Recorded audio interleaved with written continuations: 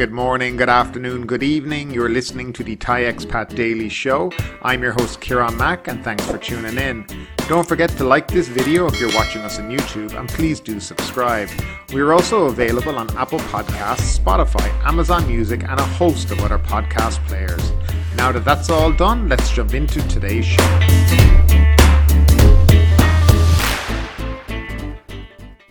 So let's start off with the very positive daily numbers. Thailand logged 17,165 new cases over the previous 24 hours, the fewest since July 30th, along with another 226 COVID-19 fatalities, the Public Ministry reported on Tuesday morning. There were 16,973 cases in the general population and 192 among prison inmates. On Monday, 20,059 COVID patients were discharged from hospital after recovering. So these numbers are definitely good news for us, and there seems to be some light at the end of this very depressing tunnel. Let's hope the numbers continue to go down and we can start to get our lives back to normal very soon. Now, to continue the story from the previous day, Pattaya tackles hurdles to reopening. Pattaya needs to overcome obstacles including slow approval of standard operating procedures, insufficient vaccinations and a spike in infections as they could jeopardise its reopening plan this year. Apichai Chalamakit, Deputy Governor of Digitalisation Research and Development at the Tourism Authority of Thailand, said that the private sector already submitted SOPs to Chonburi Provincial Health Office and is waiting for approval. The authority is dealing with a surge in the new daily infections. Chonburi, deemed a dark red zone, saw daily infections exceed 1,000, while Bang Lamong and Satip district, which were set as a pilot area to reopen, reported 221 and 34 cases respectively. He said the province vaccination rate is far from the herd immunity level of 70%, currently sitting at 33% of its population. Pattaya's reopening plan cannot start without those conditions, Mr. Apichai said. The Pattaya Move On scheme requires tourists to stay in alternative local quarantine, which has 19 facilities in 2 districts, during the first 6 days before travelling under the sealed route program from the 7th day. He said the length of stay in Pattaya was 5 to 7 days prior to the outbreak, which is shorter than in Phuket. Tourists might not have to purchase tour packages in advance, but they have to use services from tourism operators who have received the Safety and Health Administration (SHA) Plus certificate. More than 10 operators are waiting for TAT's approval of certificates. If operators fail to prevent tourists from sneaking to other places, their SHA certificates will be revoked. Prior to the pandemic, Pattaya ranked 3rd in the country with 9.4 million international travellers, of which 2.72 million came from China, followed by Russia at 1.14. Anyway, we will discuss this in the featured story of the day, but notwithstanding more rubbish and nonsense from the Tourism Authority of Thailand. Now next up, cops arrest at least 35 over clashes at Ding Dang. At least 35 protesters were arrested following a clash with riot police at Ding Dang intersection as anti-government protests resumed late afternoon on Sunday and Monday. Youth protesters on motorcycles who call themselves Mob Taglogaz, or Mob That Goes Through Tear Gas, began gathering at the intersection, which has been the focus of rallies in the past weeks at 5 p.m. They threw ping pong bombs and firecrackers as they moved towards police who formed a security perimeter around the Royal Thai Army Band Department on Vipavadi Rangsit Road. Police halted their advance by firing tear gas, leading to a confrontation which left the road's outbound lanes, which led to the Sutisan area, impassable by motorists. To disperse the crowd, police deployed water cannons and began making arrests. At least 35 protesters were detained and their vehicles seized on Sunday. Around 6:15 p.m, police were finally able to contain the rally at Ding Dang intersection and push back against the protesters towards Victory Monument. At least 259 people have now been arrested between July and August, and more than 500 will be prosecuted for their roles in the protests. It has been quite chaotic in Bangkok over the last few weeks, and as we have said here on the show, it would be great if they refrained from violence and protested in a peaceful way. I think they will have a lot more support if they did that, but as a lot of people have also pointed out, this seems to be very much a very, very small minority that may only be there to fight. But at the same time, the police need to show some restraint when dealing with these protesters too. Now next up, and the featured story of today, the CCSA to debate reopening plan. The The government's plan to reopen the country before the end of the year is seemingly still on track as Thailand's COVID-19 outbreak is showing signs of slowing down. It will soon be considered by the Centre for COVID-19 Situation Administration. Considering this, the National Communicable Disease Committee (NCDC) will ask the CCSA to reconsider reopening some areas of the country in line with the pledge made in June by Prime Minister Prayut Chan-o-cha to do so in 120 days. During a live TV broadcast to the nation on June 16th, General Prayut said his government planned to reopen the country within the next 120 days. The statement was made despite the risk of a rise in COVID-19 infections. Speaking after the committee meeting on Monday, Dr. Opis, Director General of the Department of Disease Control, said the committee agreed on 4 issues that will be presented to the CCSA for consideration. One of the issues involves preparing for a safe reopening of the country under disease control measures known as Smart Control and Living with COVID-19, which aims to contain the pandemic so new cases will not overwhelm the public health system, he said. We will now have to learn to live with COVID-19 with the knowledge that COVID-19 will be an endemic disease confined to a particular country, Dr. Opis said. One key strategy involves vaccinating at-risk groups, such as the elderly and those with underlying health problems, developing new vaccines, taking preventative measures and precautions at all times, and stepping up the work of COVID-19 comprehensive response teams visiting communities, Dr. Opis said. Addressing questions about the details of the country's reopening plan, Dr. Opis said current lockdown measures will expire in August 31 and the government will make an assessment of whether to reopen then. It is hoped that from September until the end of the year and next year, we will allow activities to restart and people to resume their normal lives, he said. Based on the figures currently available, it has been agreed that the outbreak situation has reached its peak and will slow down. However, the situation will be monitored for another 3 to 4 days to make sure the signs will be positive, though there are still some vulnerable areas that must be strictly controlled before the lockdown measures can be eased. Asked if this means a reopening for the country or only some areas, Dr. Opis said the pledge made by the Prime Minister in June did not mean the whole country would reopen within 120 days. The reopening of Phuket under the Tourism Sandbox scheme is a good example of where local infections detected after the launch of the programme can be brought under control and tourists can be allowed to visit the island province under strict disease control measures, Dr. Opis added. Now, before we talk about this story and other things, let's bring you back to exactly what the Prime Minister said on June 16th, as posted on the Embassy of Thailand's Washington DC website. The reason I'm using this as a source is because this is a governmental agency, as in it's under the Ministry of Foreign Affairs. And quote, Prime Minister Prayut Chan-o-cha announced that Thailand is ready to reopen to foreign visitors in 120 days, calling the decision a calculated risk and acknowledging that containing the spread of COVID-19 had caused adverse effects on people and local business. He quoted, "The time has now come for us to look ahead and set a date for when we can fully open our country and start receiving visitors," the Prime Minister said during a live television broadcast that evening. Now, I think we can clearly see they are trying to roll back the Prime Minister's words, and the hope they had offered is now quickly disappearing. Now, some people will say that the National Communicable Disease Committee aren't the government, and the final decision rests with the CCSA and Government Cabinet itself. But all signs point to Thailand not opening this year in the way that the Prime Minister presented. The Tourism Authority of Thailand has continued with their plans for sealed routes with Pattaya, Chiang Mai and Hua Hin, all slated to start in October. But these are sealed routes with mandatory quarantine still needed if you fly there direct. This is not what we were promised, nor is it anything that will alleviate the financial suffering of local people. So how exactly can the tourist industry be saved at this time? Over the last few weeks, we have discussed various topics in relation to Thailand, tourism, and when it may reopen fully to international tourism. We have all made predictions, ranging from October to as far as Songkran 2022. Indeed, I predicted December. However, the more I listen to Tat and this government, the more concerned I am becoming. Rumour coming out of Bangkok and surrounding areas is that they hope to have 70% of population vaccinated by November. Tat continues to push back tourist town reopenings from September to October to indefinitely, with talk only about sealed routes, ASQ hotel facilities, quarantines and of course sandboxes. Indeed, as I have said, just today the government are trying to roll back the promise of the Prime Minister yet again with phrases like some of the country and the PM didn't mean the whole country. Let's remind ourselves that the PM did say that, the full reopening of the country to international tourism. There is footage of him on TV saying it.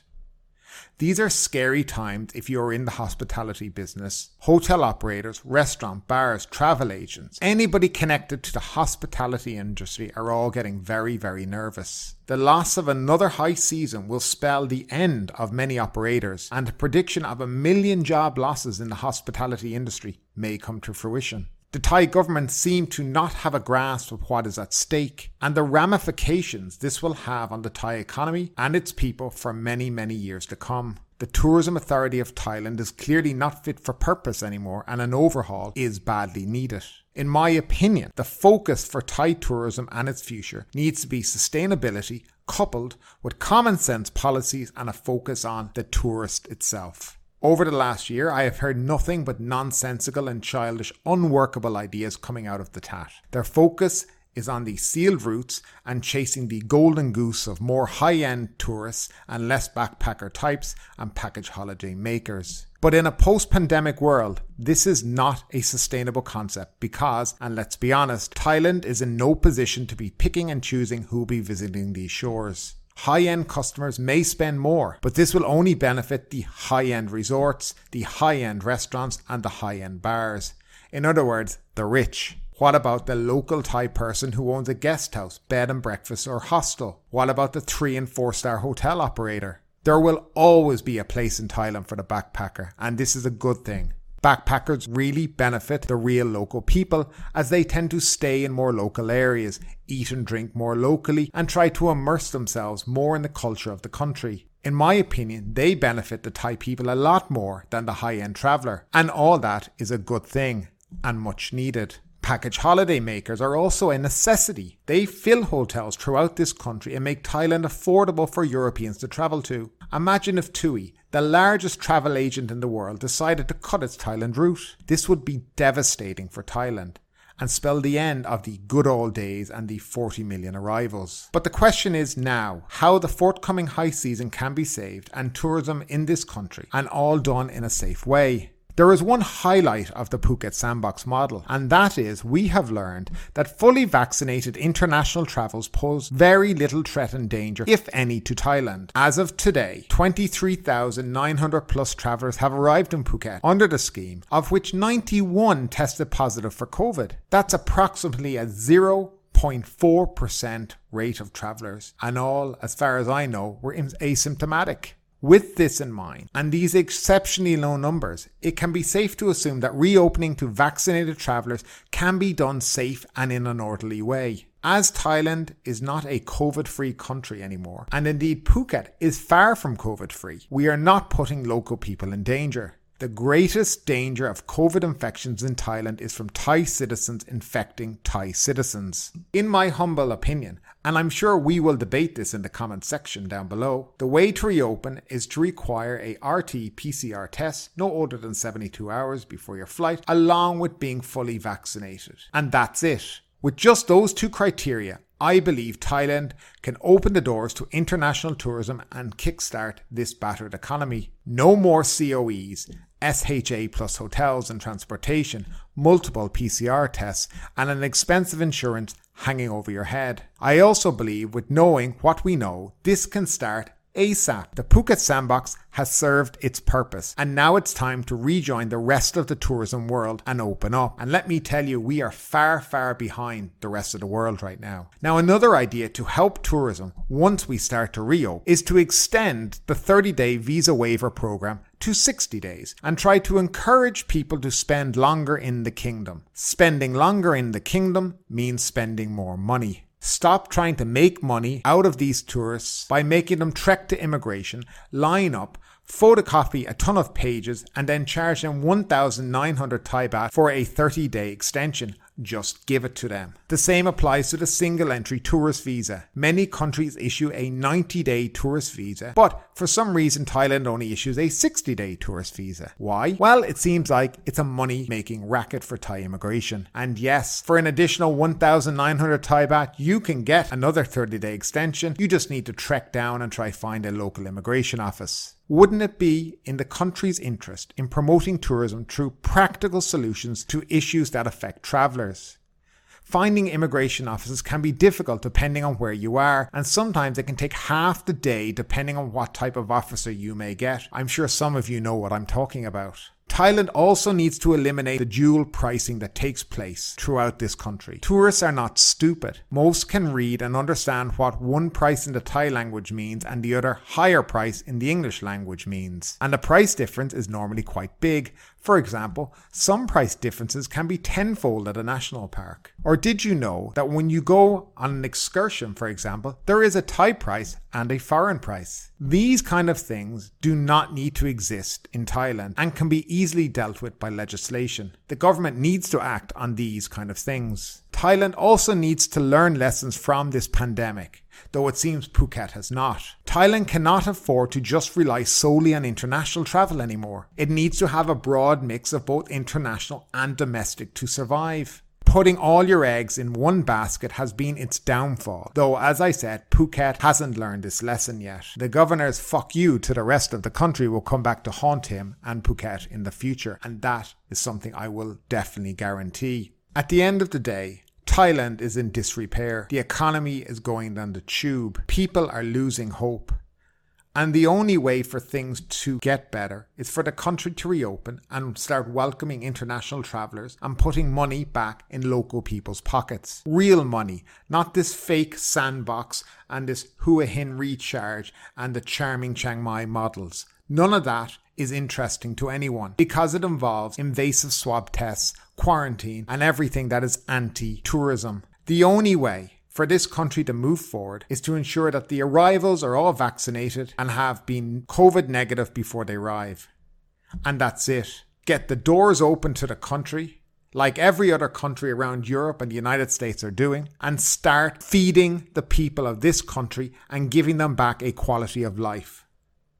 So I ask you, my subscribers, my listeners, what do you think about all of this right now? When you hear the government constantly changing everything and trying to be a little bit tricky with the words, do you even believe that it will open this year? Personally, myself, I'm starting to think it's going to be next year. And the way they're talking, it's going to be these weird sealed routes only that only attract a handful of people. What do you think the future of tourism in Thailand and in general the world will be?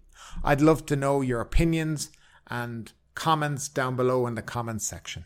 Next up, people warned not to spray ethyl alcohol on food in an attempt to kill COVID-19. The Thai Food and Drug Administration is warning people not to spray ethyl alcohol directly onto their food in the misbelief that the substance can kill the COVID-19 virus. Ethyl alcohol, used in the manufacture of sanitizer gels among other things, is colourless in its original form, highly inflammable, and is capable of killing pathogens, but it is not suitable for human consumption. According to the Thai FDA, there are different grades of alcohol, including food-grade alcohol, which is used in the food processing industry, especially in the production of raw materials, or used as a food ingredient in very small amounts, with the exception of alcoholic drinks. Osarang Tirawat, a food standards expert at the TFDA, said that food-grade alcohol must meet the standards set by the joint FAO World Health Organization Expert Committee on Food Additives. Food producers, which have to use the food-grade ethyl alcohol as solvent, must also meet the JECFA standard and register with the TFDA, she said, adding that the TFDA does not permit the use of ethyl alcohol to kill germs in food.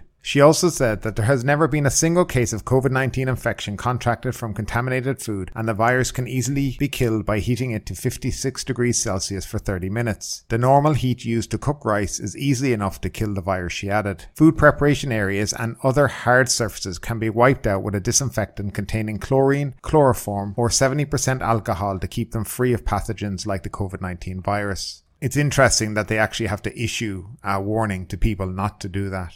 But it's amazing the stuff you find out on the internet these days and the kind of stuff people post. We always need to be careful of the kind of stuff we share, or not us. I mean, I think most of us would never share something like that, but there are people who do it. Have you heard of anything like this? Love to know your comments down below.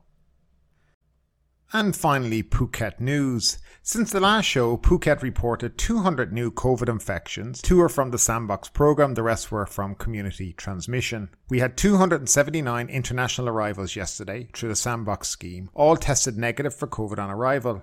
They arrived on 2 Singapore Airline flights and 1 El Al. 200 travellers tested negative for COVID during their second test, with 1 testing positive, while there was no reported infections on tests carried out on the third time. Since the 1st of July, 23,945 travellers have availed of the Sandbox programme. Now in other news.